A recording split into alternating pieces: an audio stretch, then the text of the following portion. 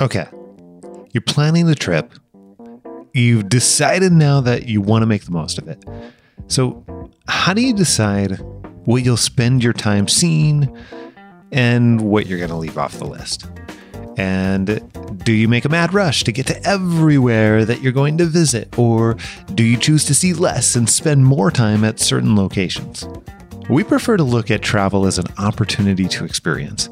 So we've put together this episode for sharing our top 7 experiences in Paris so that when you're planning your own trip to Paris, you can choose for yourself. Because as we found out, even if you're there for an entire month, you still don't get to see and do everything.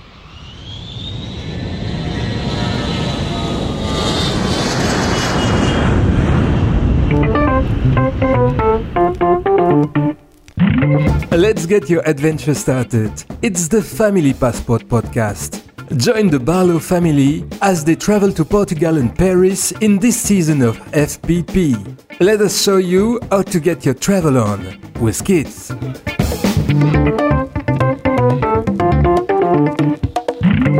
Hey, this is the final episode of our season in Paris, and we wanted to be able to share our top experiences that we had so that next time you're in Paris with your family, you can make some forever memories too. I'm using air quotes.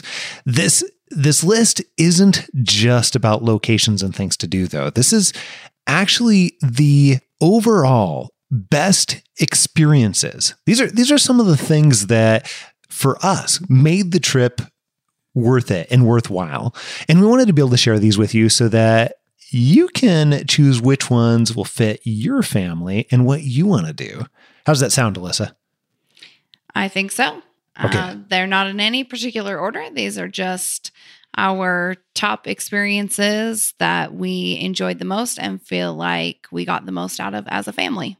So what we'd love to do is be able to take you through each one and share a little bit about why this was such a great experience. But more importantly than that, how you can, if you choose, be able to go through and turn it into exactly that. And a worthwhile, forever, I don't know if I'd say life-changing. Life-changing is, yeah, in some ways life-changing. Oh, yeah. Hopefully. Listen tight for one life-changing croissant. Hang tight for that. We'll come back.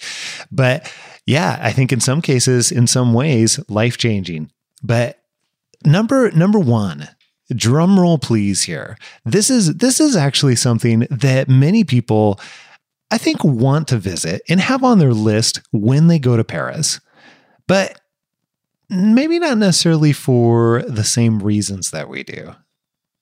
I don't know. What would you say? It definitely was on our list from the very beginning, and we knew that somehow we had to make it one of the most meaningful experiences that the kids saw there, because we didn't want it to be just one of the places we visited and can say we visited, but didn't really get anything out of. So we went well above and beyond. This was actually, we've spent a fair amount of hours trying to figure out how do we make this experience really meaningful? Because just like you said, we didn't want to go to this place, this location, and not have it be worthwhile. Especially we'd had so many people over and over again tell us that this is one of their favorite things that they visited when they were in Paris. And in fact, some people had even gone multiple times, right? Yeah. We also did, however, get some people that said, oh, but taking your kids there might not make that much sense. Or maybe that's not the best place to take your kids when you're in Paris. There might be other stuff that would be better for you to do. So we were up to the challenge, and we thought, okay, if we're gonna go here, and we're gonna take the time, we're gonna spend the money, we're gonna spend an entire day. How do we make this really, really great? So we'll tell you about that in just a minute. But what was that place? The Louvre. The Louvre. Yeah. And the Louvre is, oh my goodness, it's got so many treasures, so much history, all under one massive building. And it's not just the 38,000 artifacts at the Louvre spread over 72,000 square meters. It's even the buildings itself that make it such a cool experience. Everything about it, from even before you walk into it, has history, it has a story. And it's also intentional. I, prior to going there, knew it was a really cool museum that housed a lot of really cool art pieces, but I did not realize there was so much history behind the building itself. Yeah. So the museum is actually housed inside the Louvre Palace. And this was originally built way back when as a fortress in the late 12th century under Philip II. And what's kind of cool is if you go know where to look and if you know where to go, there are remnants of the old buildings, even the oldest buildings still in there. And actually, we went into the basement. And if you do the same thing, you can actually go through and you can see the original foundation stones. And this is really, really interesting, right to the point where you can see the marks that were carved into them by the original stonemasons, that when they finished and they hauled their load, they, in order to get paid, had to be able to have some way to identify how they were going to get paid for which stones. So they would actually use different marks. So they had, what did they have on there? Hearts. And Hearts, crosses, X's, squares. Yeah, and it just... An arrow shape, I think. Yeah, an arrow shape. Creative arrow shape. But it blew my mind to think that, somebody way back when, as they were creating these stones and then shaping them and then pulling them out and hauling them and doing all the things that needed to happen in order to be able to build that section of the old fortress, they made those, nearly 1,000 years ago. Yeah. Over 900 years ago. And you may be thinking to yourself, how on earth did you ever find this in a museum with 38,000 artifacts and 72,000 square meters of building to explore? Which leads us to the experience part of the Louvre, which is what made it so meaningful. Yes, there are really amazing treasures there. There's so many things to look at. The Mona Lisa, to name one of them, which you can get a good view of if you know what you're doing. And so that leads us to how we got our amazing experience at the Louvre. Yeah. And here's the thing. I love history and I love the stories, but I'm not a historian. And as far as I know, you're not a historian either, right? Not a historian, yes. Not a historian, as it turns out. Past teacher, not a history teacher, not anything close to a historian, but we wanted to be able to appreciate that. And we knew that if we just went in there, especially with the kids, like tugging on our legs and everything, then it was just going to be a museum. And we didn't want it to just be a museum. So in order to create that experience, we spent quite a bit of time looking to find, hey, who would be able to provide us a tour that had that type of knowledge, had that type of historical knowledge, and even the stories behind it. And we did find one. We found it with a tour company called the Muse Tours, and there were other tour options out there that were also family friendly and kid friendly. But we took one particular tour that they called the Paris Muse Clues Tour. And this was really interesting. Yeah. So the reason that we picked this one, particularly over other family-friendly tours, was because it was a tour detective guide through the Louvre. So, and it didn't explain it all in the sample, but then after being there, it totally made sense to us. The kids got to be detectives, and really they led us through the Louvre, which was even more amazing because it was them showing us the artwork that they were finding and these amazing artifacts that they were finding, versus a tour guide leading us around, telling us what all this stuff was for us to go home at the end of the day and sit in overwhelm at everything that we just saw. Because it can be very overwhelming, and there was a ton of people there. I don't think that you can probably go to the Louvre when there is not a ton of people there. So do be prepared for that if you take your children, and there is a ton of people there.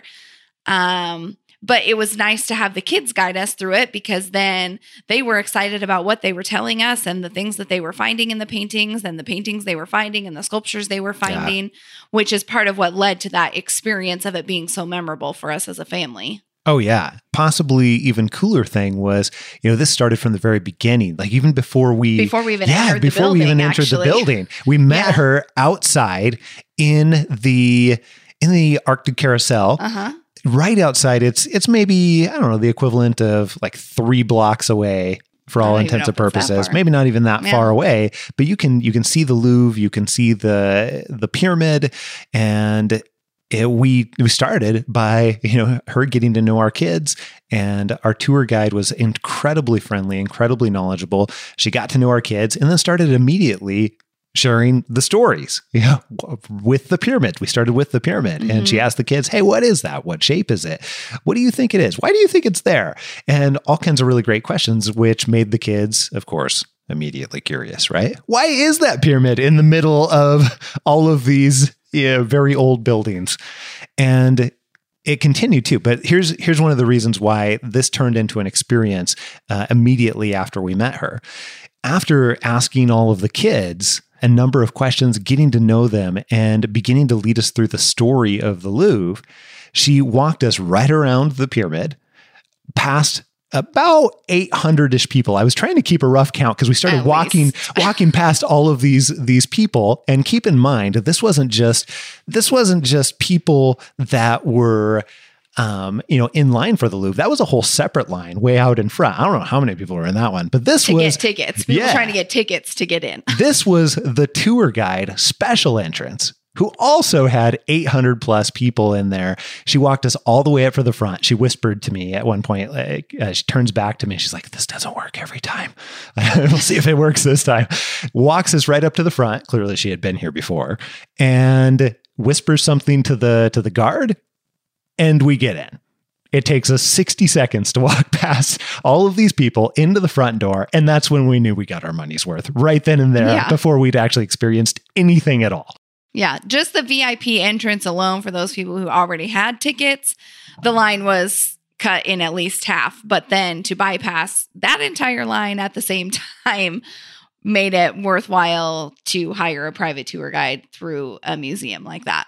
Yeah, I think I turned to you right after we went through the entrance, and I don't remember what I said, but something to the equivalent of, thumbs up, money's worth already right here. Fantastic. And it only got better from there as the tour went on. So here's what happened. We get in there, and of course, we see all the crowds of people going one particular direction, and everybody's heading towards some of the main well-known attractions. And she says, no.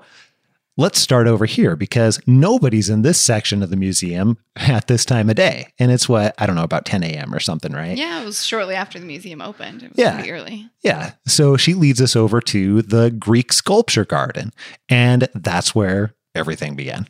Yeah. And it was amazing. It was this beautiful trees growing. It really was a sculpture garden with sculptures in there. And there was no one in the building. That section of the museum, we just walked past everyone else, and there was no one in that section of the museum. So she got to get down on the floor with the kids. She had us down on the floor with the kids. And that's where their detective work started. So each child got their own detective book and their own pencil, and it gave them clues, and they had to read the clues. And then they guided us through the museum by following their clues, with a bit of a carrot at the end that she told them that once they got to the end of the book, they would have to find a special surprise in a certain location in the museum. So that kept them going through all of the pages and through all of the artwork, working towards something that they knew was coming at the end. It would have continued to get better and better from there, too. I think if you would have asked me before we experienced this, I think I probably would have told you I wanted to see as much as possible in the Louvre.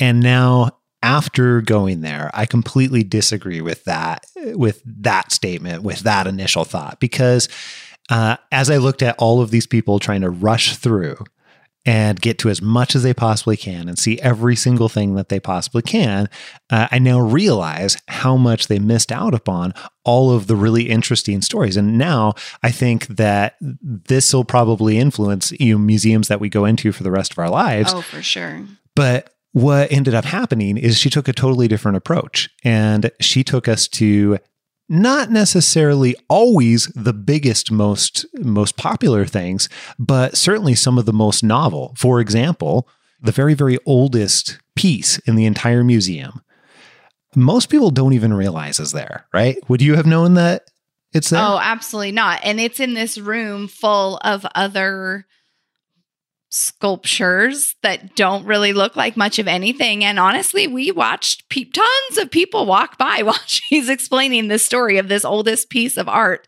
in the Louvre Museum. 9,000 years old. And nobody has a clue that it's even there. And we wouldn't have either. I mean, had we gone in with a different thought process in mind of trying to see those famous things that everyone knows are in the Louvre, we wouldn't have seen that. We would not have known it was there. So she proceeded to do that, take us from piece to piece to piece that really had just absolutely amazing stories behind each and every one. So we started out in the sculpture garden, and she eventually led us through some of the Mesopotamian areas. And then we got into, we were in the Athena room. Mm-hmm. And we made our way through some of the classic painting areas, which is in a totally different section of the museum. Yeah. And we ended up over nearby where the Mona Lisa was. Yes. And that's where it continued to get better and better, because when we walked into the room with the Mona Lisa, it is one of the most massive areas in the entire museum, because so many people come to see the Mona Lisa. Like, that is one of the main attractions when you go to the Louvre, right? For a very small painting on the wall. And it is much smaller than what you would imagine it is on the wall. If you've not been there, you will be surprised at how small it is and how large of a room is housing this, and how many people are there to see it. And how many guards are standing around it. Yes. Okay. So there's a ton of controversy over the years and really interesting pieces to the Mona Lisa story that has ultimately made it the most famous. It got stolen at 2 different points in time. At one point, before it used to be behind glass, there was somebody that continued to come to the museum and professed love to the Mona Lisa, and eventually decided to throw acid on it when apparently the love was not returned.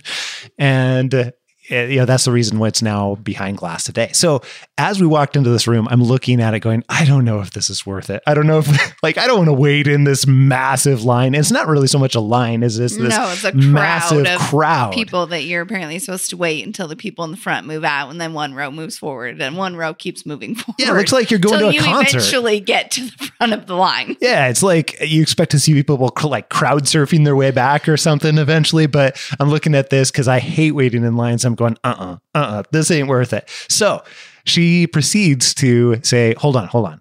Yeah. And she kind of steps around to the side and then leads us through this entire crowd and works all the way up to the front, right into the area that's on the side, and then works us into the very front of the line so that we could see the Mona Lisa.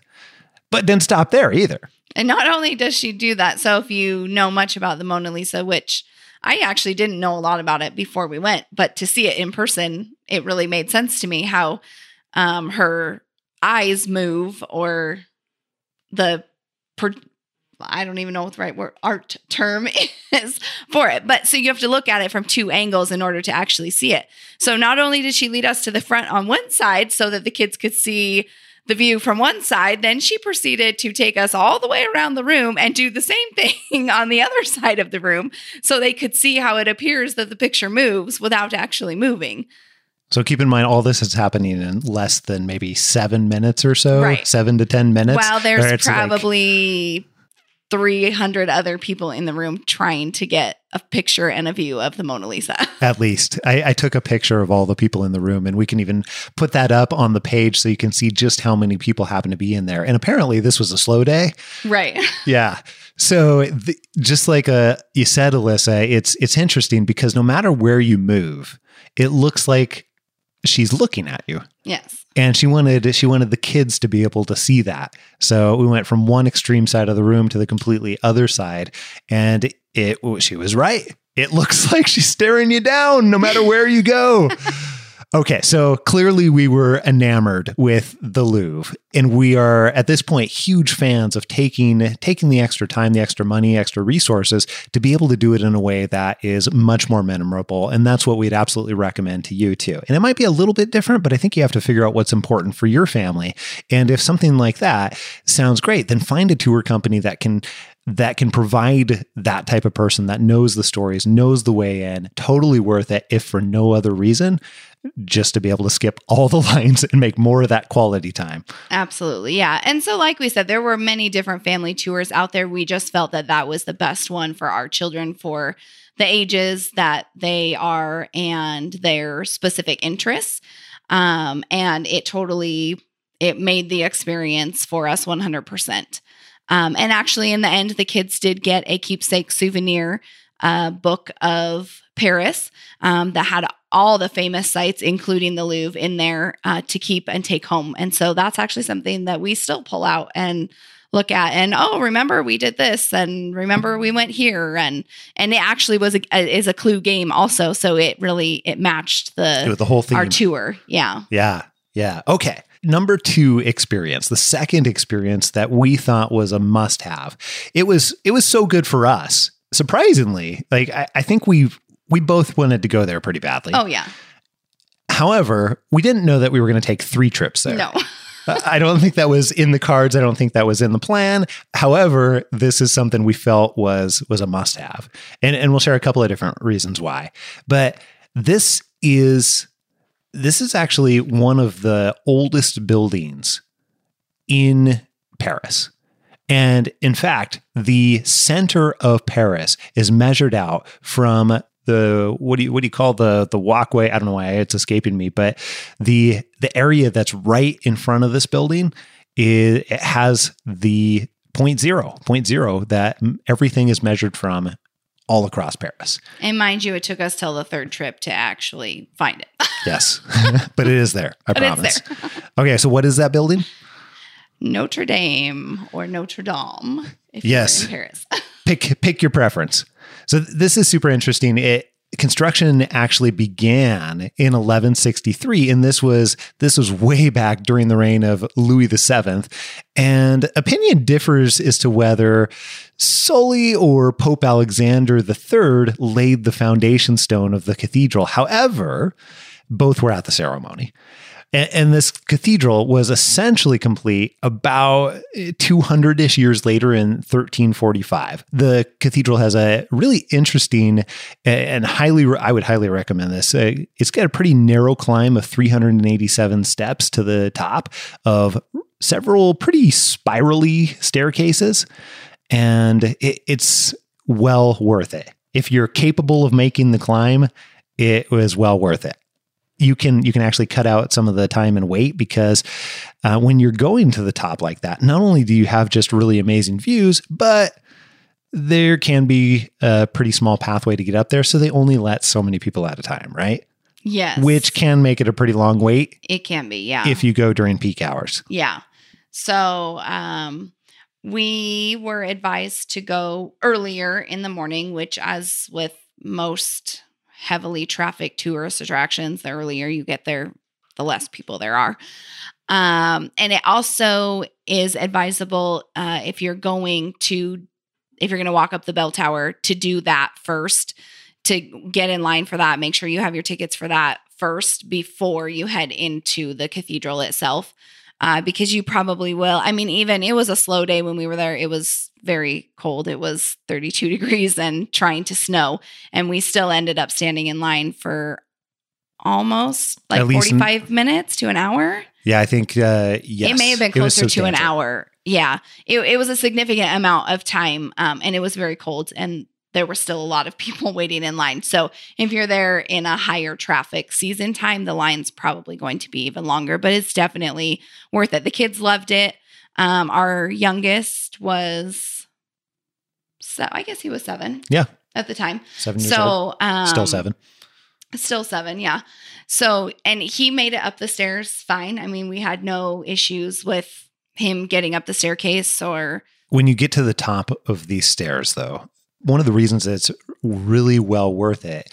And some people have seen pictures. If you've seen any famous pictures of Notre Dame, then you've probably heard of the gargoyles. So what I didn't realize is there's actually lots of different statues. The most famous ones are the gargoyles, but they're actually designed not only to, ward off evil spirits and things like that, but they also are downspouts for water runoff. which is pretty interesting in terms of how they worked out into the architecture. There's also chimeras, but these statues way back when were originally colored and painted, as was most of the exterior. But when you go now, the paint's worn off. It's kind of this gray, and now it looks much more castle-y, I guess you would say, in some ways. So when you get to the top, though, you can actually take pictures of the gargoyles. So we got many different photos. Yeah, you get up pretty close to them. You can kind of see some of them from the ground, but once you get up to that top level where the bell tower is, you're actually, nearly face to face with them. There's nets so that you can't fall off of it for safety purposes, but you get pretty close to them, and each gargoyle is actually shaped completely differently. They're different animals. They have different facial expressions. Some of them are scarier looking. Some of them actually look like they're smiling. They've named them. Yeah, it was very interesting. I had envisioned that each gargoyle looked exactly the same. They just used like a mold and put it up there. Not the case. Yeah, that was not the case. There were all different kinds of animals, or combinations of animals, rather. I don't think any of them were actually not animals you're going to find here. Yeah. Yeah, absolutely not. So I think here's the question, though. Why did we go back 3 times? Oh, it was so... The whole area around the cathedral is just... As with everywhere in Paris, there's so much history, but it was a really interesting... There was tons of little neighborhoods to walk through. You have the Seine River running right immediately next to the cathedral. It's also a very well-known area for authors.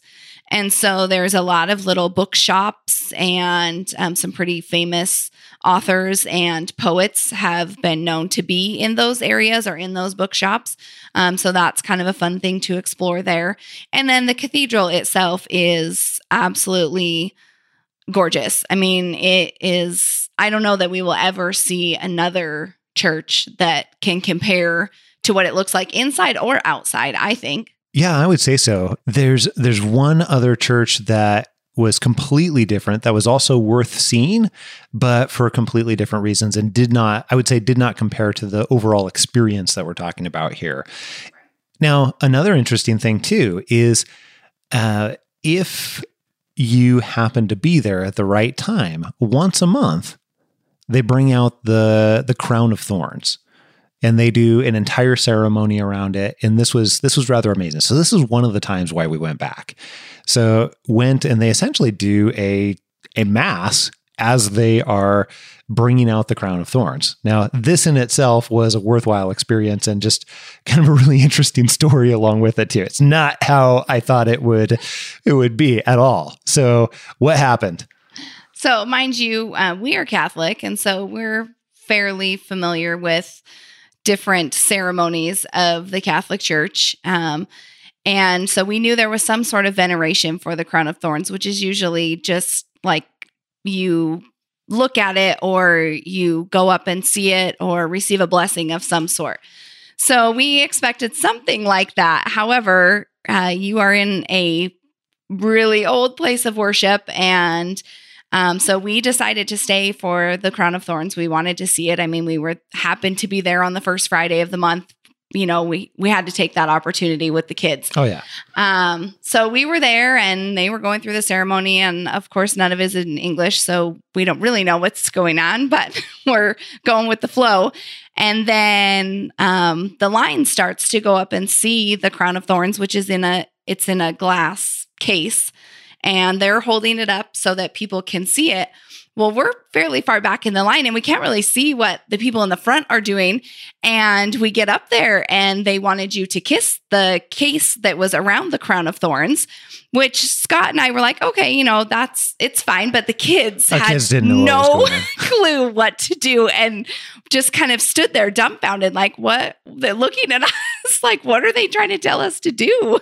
So they were clearly used to this, though, and moving through large crowds of people in very quick manner. So This case, by the way, it's a circular special made case that is maybe 2 inches in diameter. So, and it wraps all the way around. So think like a glass ring that encases the crown of thorns. And the kids, as they get up there, didn't know what the heck they were supposed to do. So they shoved their faces into the crown of thorns, the glass case around the crown of thorns, and you forced kiss it. So that was an interesting experience. Not at all what I expected, that you're going to kiss the crown of thorns whether you want to or not. Yeah. So aside just from an interesting story, though, this was especially if you're Catholic, but even if you're not Catholic, all of the ceremony and pomp and circumstance that goes along with it, and knowing that it's dated back for many, many, many different years, because the crown of thorns was originally bought by King Louis and bought from Constantinople, and it has been housed in Paris since that point in time. We also went back another time too. Why did we go back another time? This might have been time number 2. Well, we wanted to see the 0.0, and we had yet to see it being there. And then I think we had also gone back because the prior times that we had been there, it was cloudy outside. I mentioned the one time we were there and went up the bell tower, it was 32 degrees and trying to snow. So I think we wanted to see, everyone talks about the stained glass in the cathedral. And so we wanted to see on a sunny day what the difference was, because it is absolutely amazing to look at that stained glass even on a cloudy day. But we wanted to see what it looked like when the sun came through, and we wanted to see the 0.0. An experience that we did not expect was, I'm pretty sure it was the last time that we went there. It was a sunny day, and so there was a lot more people outside, and there was someone who was feeding the pigeons. A very stereotypical, in my opinion, of a person who feeds the pigeons. I mean, they had them on their hat and their arms and their hands, and they had the food everywhere. And so the kids were absolutely just enthralled with that, and of course, drawn immediately to that. And those people are trying to get money, and so they will give the kids food. And so the kids got pigeons on their heads and their arms and who knows where else, because they thought that was the most amazing thing that they had ever seen. So that was an unexpected experience in that area. But yeah, just overall, the feel of the area around the cathedral itself was amazing. And there's just a lot to do in that area. There's a lot of walking to do in that area. Oh, yeah. So what is next on the list? So next on the list, this one's kind of a deviation from your typical tourist attraction in Paris. And this came to us by recommendation of another friend who had been there. And they said, oh, you have to go to this place and it's so worth it. And we're like, oh, okay, if we make it over there, it was in a totally different area than we were staying, or anything else that we were doing was in. And so then we looked it up on some other, Googled it, and we went to TripAdvisor. Yeah. And we started reading reviews because we're like, well, should we really? I mean, this is like really kind of out of the way. We're not doing anything near this area. So let's read some reviews and see what they say. So we start going through these reviews, and there are things like the best croissant in Paris. And, we've seen stuff like that before. And we're like, okay. So we keep going through more and more reviews. And they're like, I have been back here 3 times this week. And then we go through more reviews, and there was one in there. We get to the one where it's like, this is the croissant that changed my life. And we're like, what? No way. And this had been recommended to us specifically for the croissants. And, we're from the States. We're from Washington State in particular. And we're like, there's no way a croissant could change somebody's life. And even the kids were like, how does a croissant change your life? The croissant can't be that much different than any other croissant that we've had every day that we've been here. Oh, but it was. It was. Little did we know.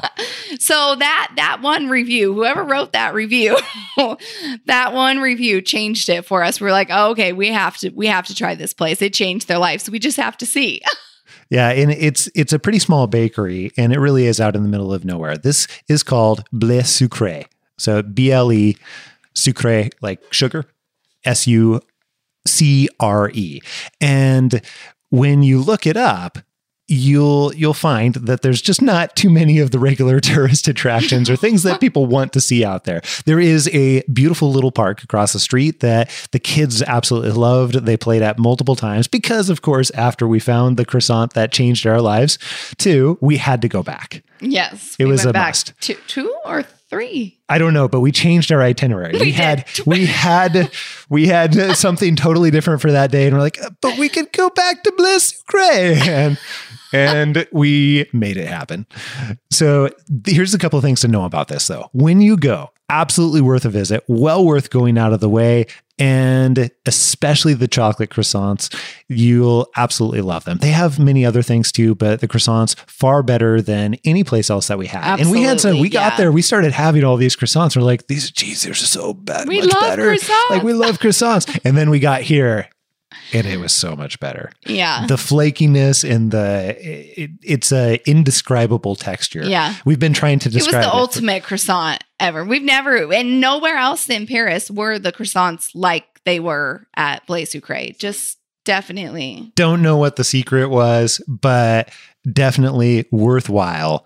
They don't have very much seating at all. No. Be prepared to take it either to the park or walk and eat it somewhere else or take it home or whatever you're doing. But yeah, there is not, I mean, I think they had one table inside and then a couple little tables outside. Maybe in the spring and summer, maybe they put more stuff outside. We were there in the winter. So that might not, they might have more seating in different times of the year. But yeah, and you might be prepared to stand in line.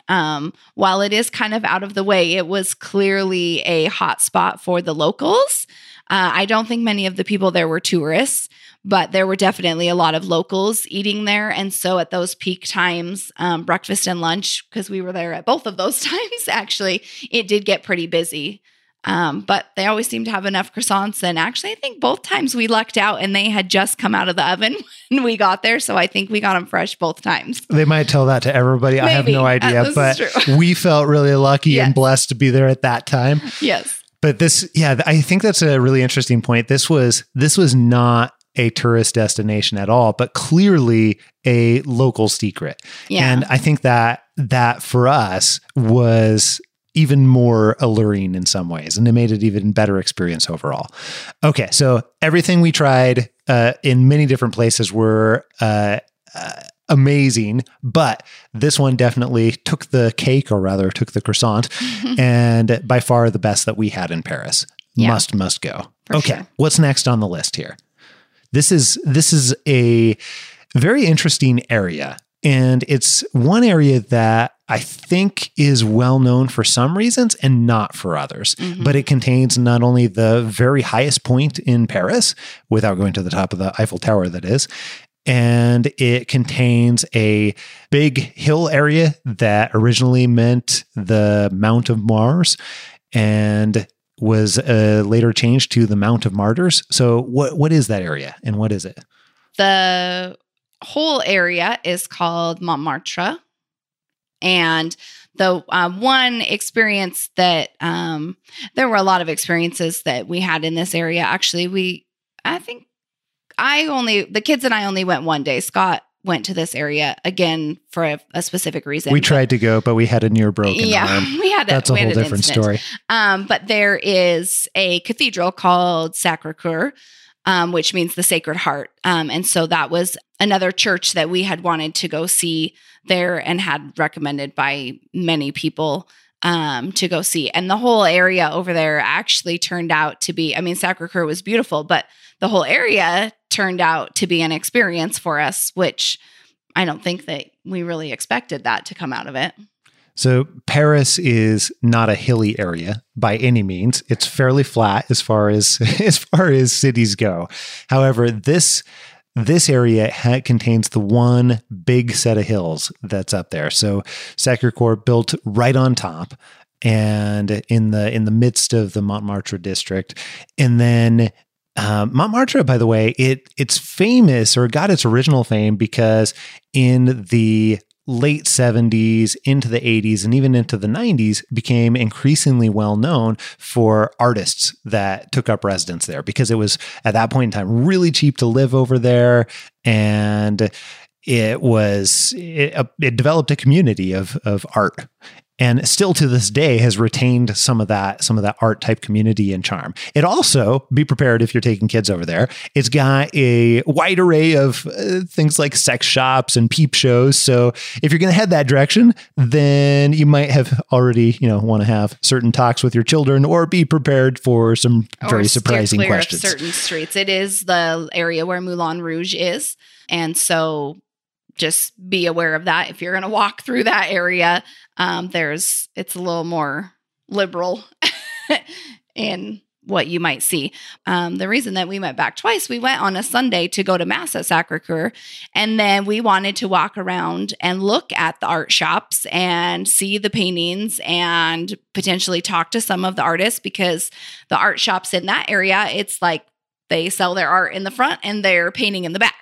And so we kind of wanted to be able to go in and see some of the art and talk to the artists. And unfortunately, we didn't realize that they would all be closed on a Sunday.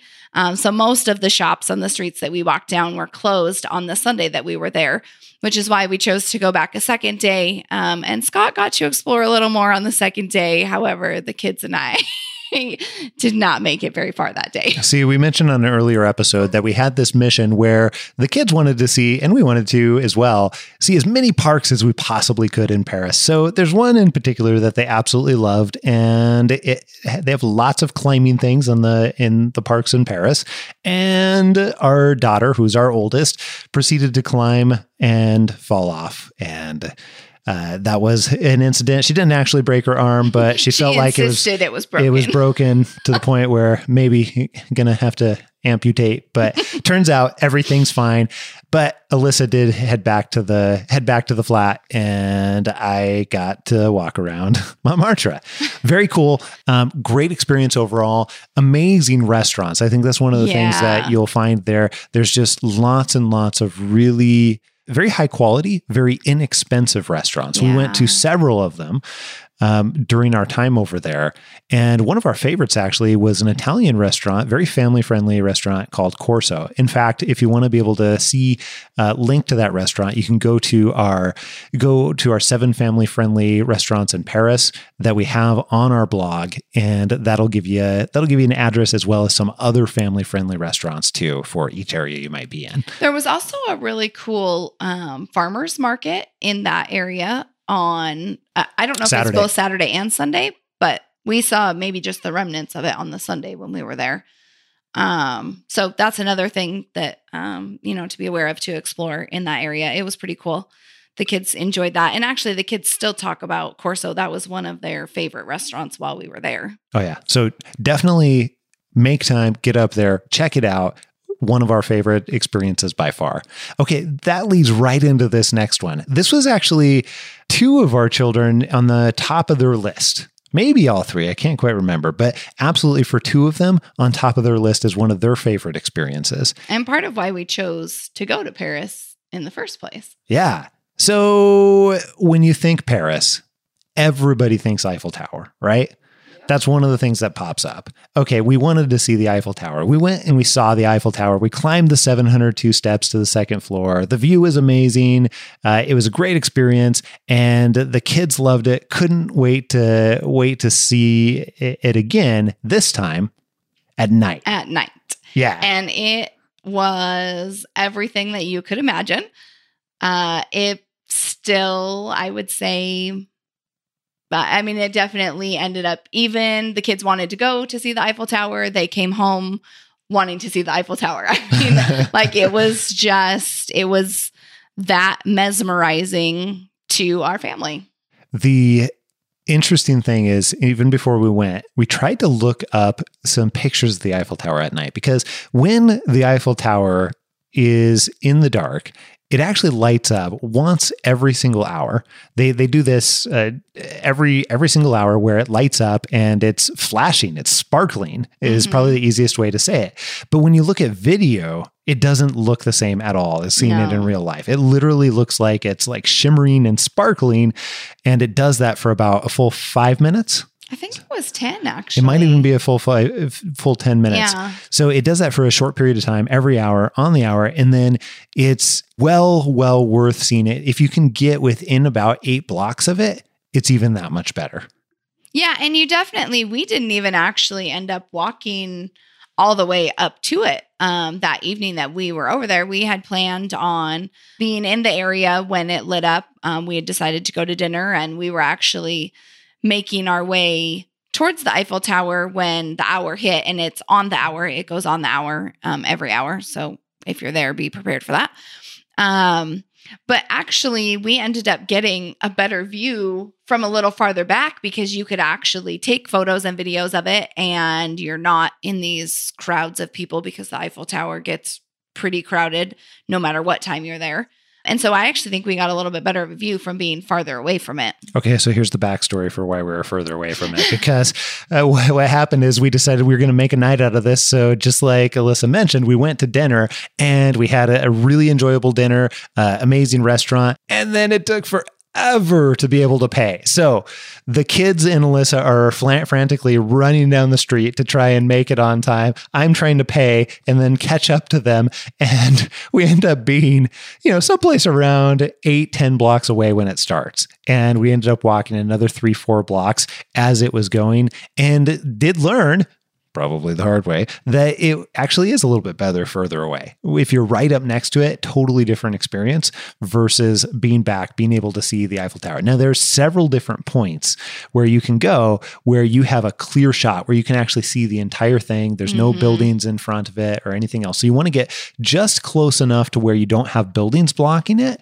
but far enough away where you can actually see the entire shimmering. It is a really amazing experience. And I would encourage you to, absolutely make a night out of it. There are markets along the way. There's lots of great restaurants that are opening up. There is quite a bit that you can do in that area. Yeah. And it does differ. And we were in the Rue Claire area, which is a famous open street market there, but there's tons of restaurants and lots of other stuff going on down there. And so that's the area that we saw it from. I mean, there's a ton of different angles that you can see the Eiffel Tower from, but that's the area that we chose to watch it from.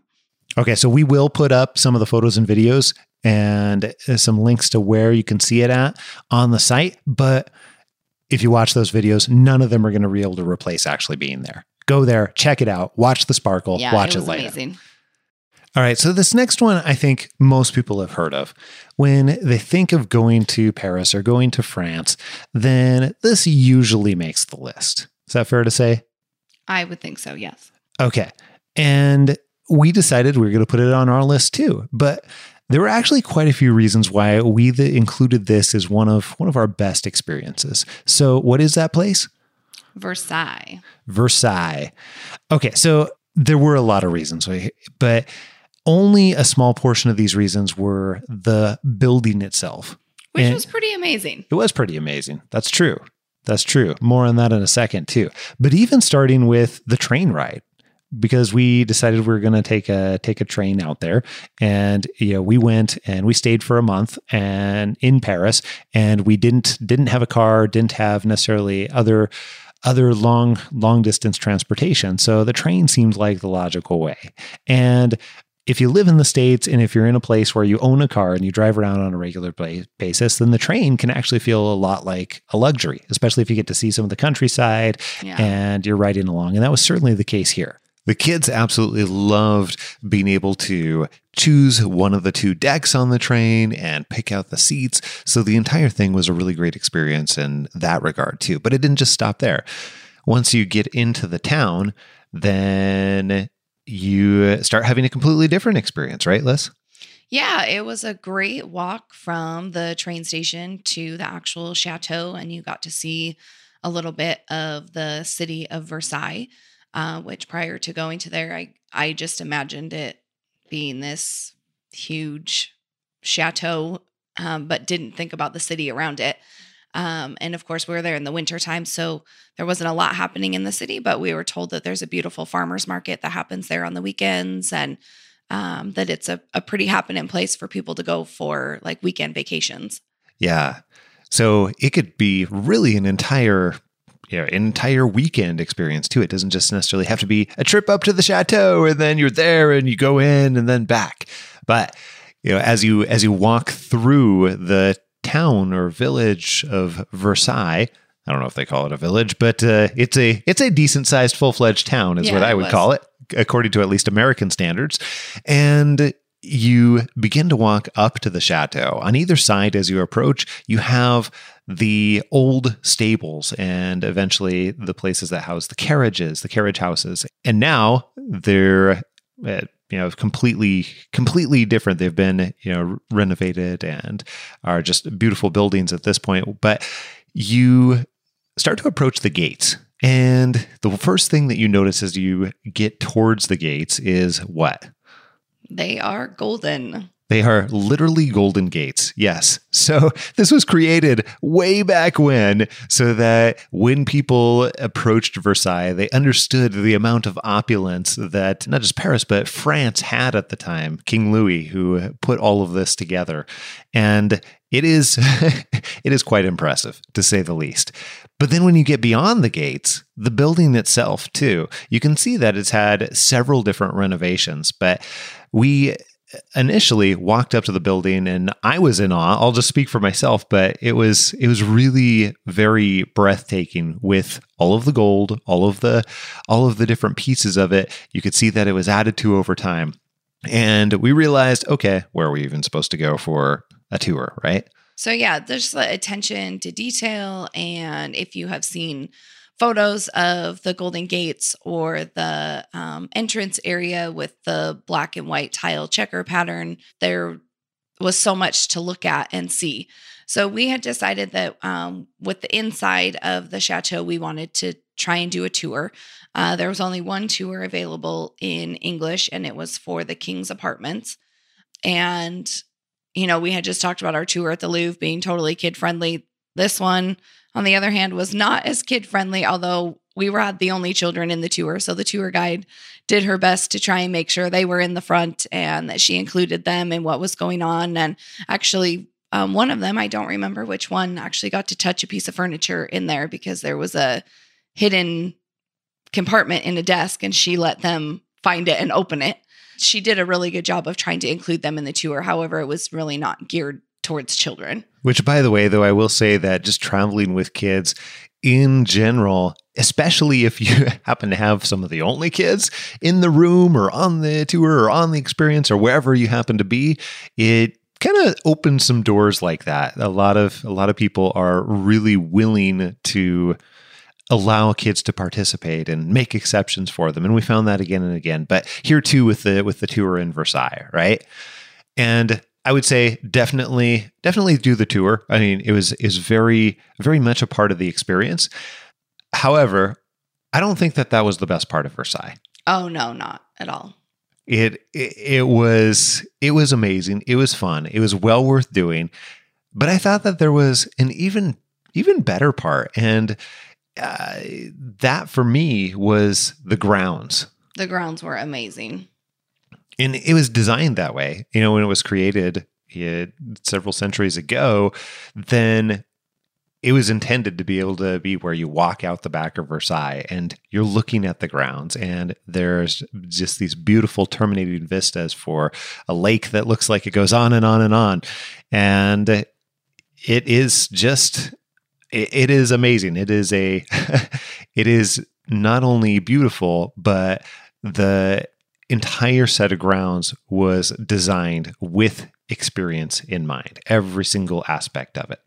And keep in mind, we were there in the winter, so we didn't even actually see the fountains in action. There's a musical fountain that shoots water with the timing of the music, and there's duck ponds everywhere, and there's statues and sculptures everywhere. And all of those were actually covered up because it was winter. And so that's how they keep them in top condition, is they cover them for the winter. And of course, none of the flowers were blooming.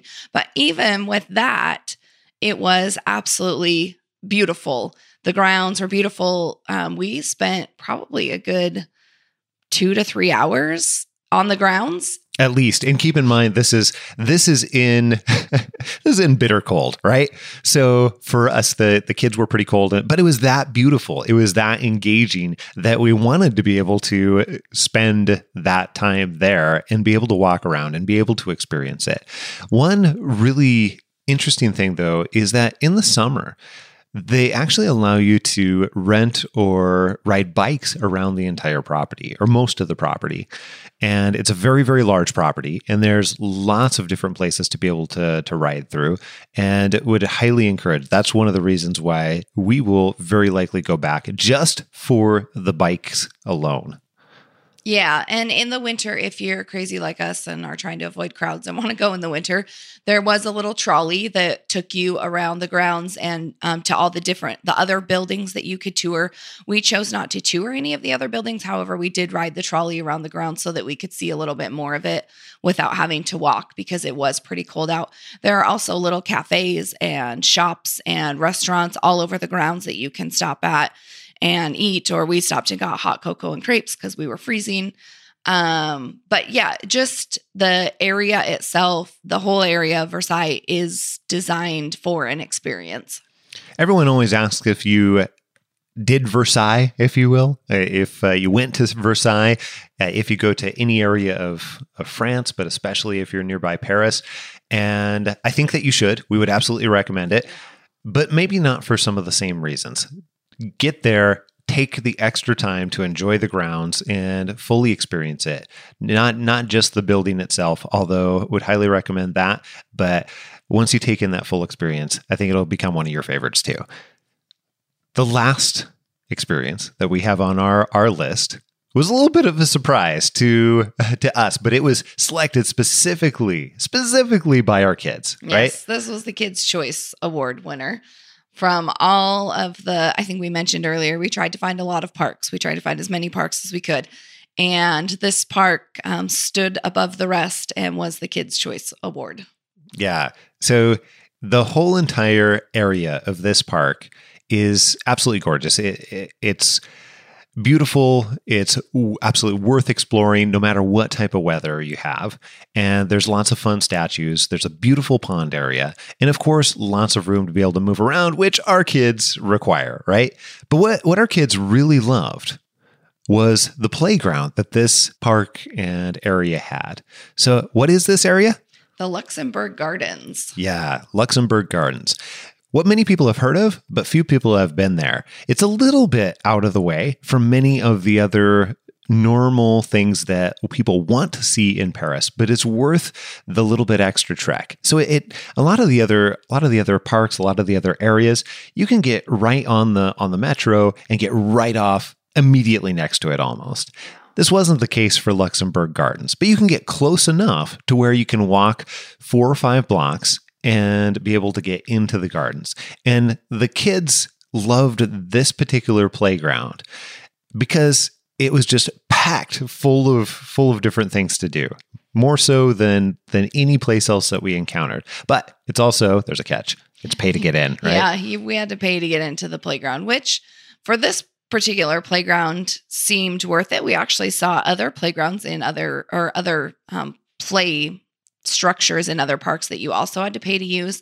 And we chose to not do that. Like at the Tuileries, there is a trampoline park, which has very small square trampolines. Little teeny tiny trampolines. You pay, I don't remember how much it was. Like a lot of euros per minute. 5 euros something. per I don't minute know. or something to jump on it. It was a lot of euros for a very little time. Yeah, so we chose not to do that. However, the Luxembourg Garden Playground, we did choose to pay to get them into, and they absolutely loved it. Now, again, keep in mind we're there in the winter, so there was not a lot of people there. There was probably, 10 other kids playing on the playground. So I would imagine in the summertime and when there is no school that it can get pretty packed, and maybe it wouldn't be quite as worthwhile to pay to get into. So if you're going to try and go to this, I would suggest you try and go at an off-peak day or time of the day.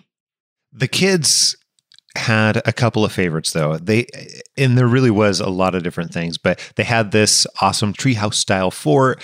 They had teeter-totter looking things. They weren't quite teeter-totters. I'm not entirely sure what they were, but that style. They had a lot of different sections of the park. Yeah, I think there were probably just within the playground itself that you paid to get into, I think there were at least 5 different structures that the kids could climb up and on and slide down and around, as well as other like the teeter-totters and other things to play on. And they had different areas and different segments for different ages as well. Yes. But the hands down favorite for our kids, because they like to go fast and they like to, I don't know, be a little bit daring, was the zip line. It wasn't, when you think zip line, if you zip lined on like the tree canopy or something else like that in Jamaica or other places, that's not the type of zip line we're talking about. It was not anywhere near that big or that long, but it was a little zip line, and you could grab on and then zoom as fast as you possibly can towards the other side. And it actually went around a corner too. That was the catch here. And they absolutely loved it. So they did it again and again and over and over and over. And we're very sad when we finally drug them off the zip line to be able to leave. Yes. And I see that Scott is leaving out how many times he did the zip line also. I may have done a time or two or cried a bit when I was dragged off. Distinct possibility. Yeah. So we were told that in spring and summer, though, there's even more events in Luxembourg Gardens as well. At the park that are free and not paid for outside of the playground. On days that the younger children don't have school in Paris, there is a puppet theater there where you can go and watch puppet shows. And in one of the ponds, they do wooden boat races. So you can go and participate or watch those also. So those are some different things that are available there in the spring and summer. Head out there. Definitely worth the trip. Again, it is a little bit of a trek from the metro to the actual gardens itself, but it made our top experience list just from the sheer number of things and places you could go. We still have pictures all over that park area and gardens area, and it was just a ton of fun and stands out in our memories to this day. Our kids still talk about the zip line in that particular park. All right. So that rounds out our top 7 experiences with our family in Paris. We had so much fun in Paris, and hope that us being able to share a few of these experiences with you allows you to pick 1 or 2 of them that you would love to make experiences and memories of your own. And also got to tell you that since we had so much fun in Paris, we're actually doing this again next year, but with a different destination. So this time we're going to where are we going? The UK. We're heading to the UK. And particularly, we're going to go to London. We're going to go to the middle of England to a little village called Barlow. We're going to head to Ireland, and we're going to head to Scotland. Okay, well, why are we going to London in the first place? In London, we have a lot of customers from our other business, Happen to Your Career.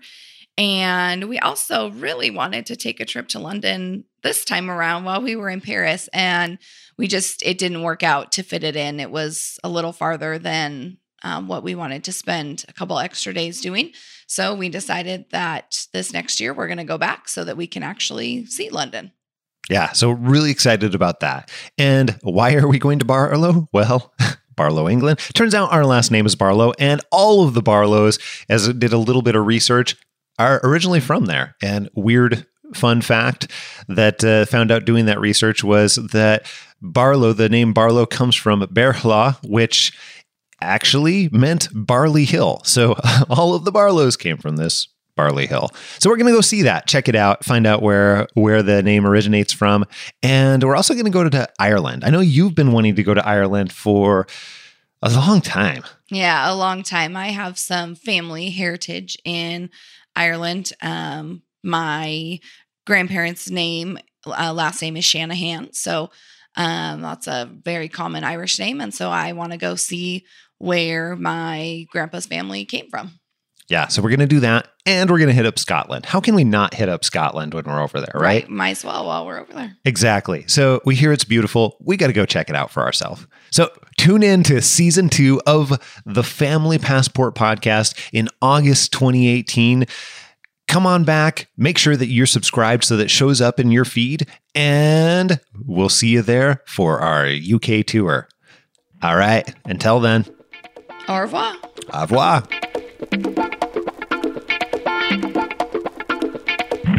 Thanks so much for listening to the Family Passport podcast. Head on over to familypassport.co. That's familypassport.co to learn how to travel with your kids, get travel tips, and even the tools that we've used to take amazing family trips. We'll see you next time on FPP.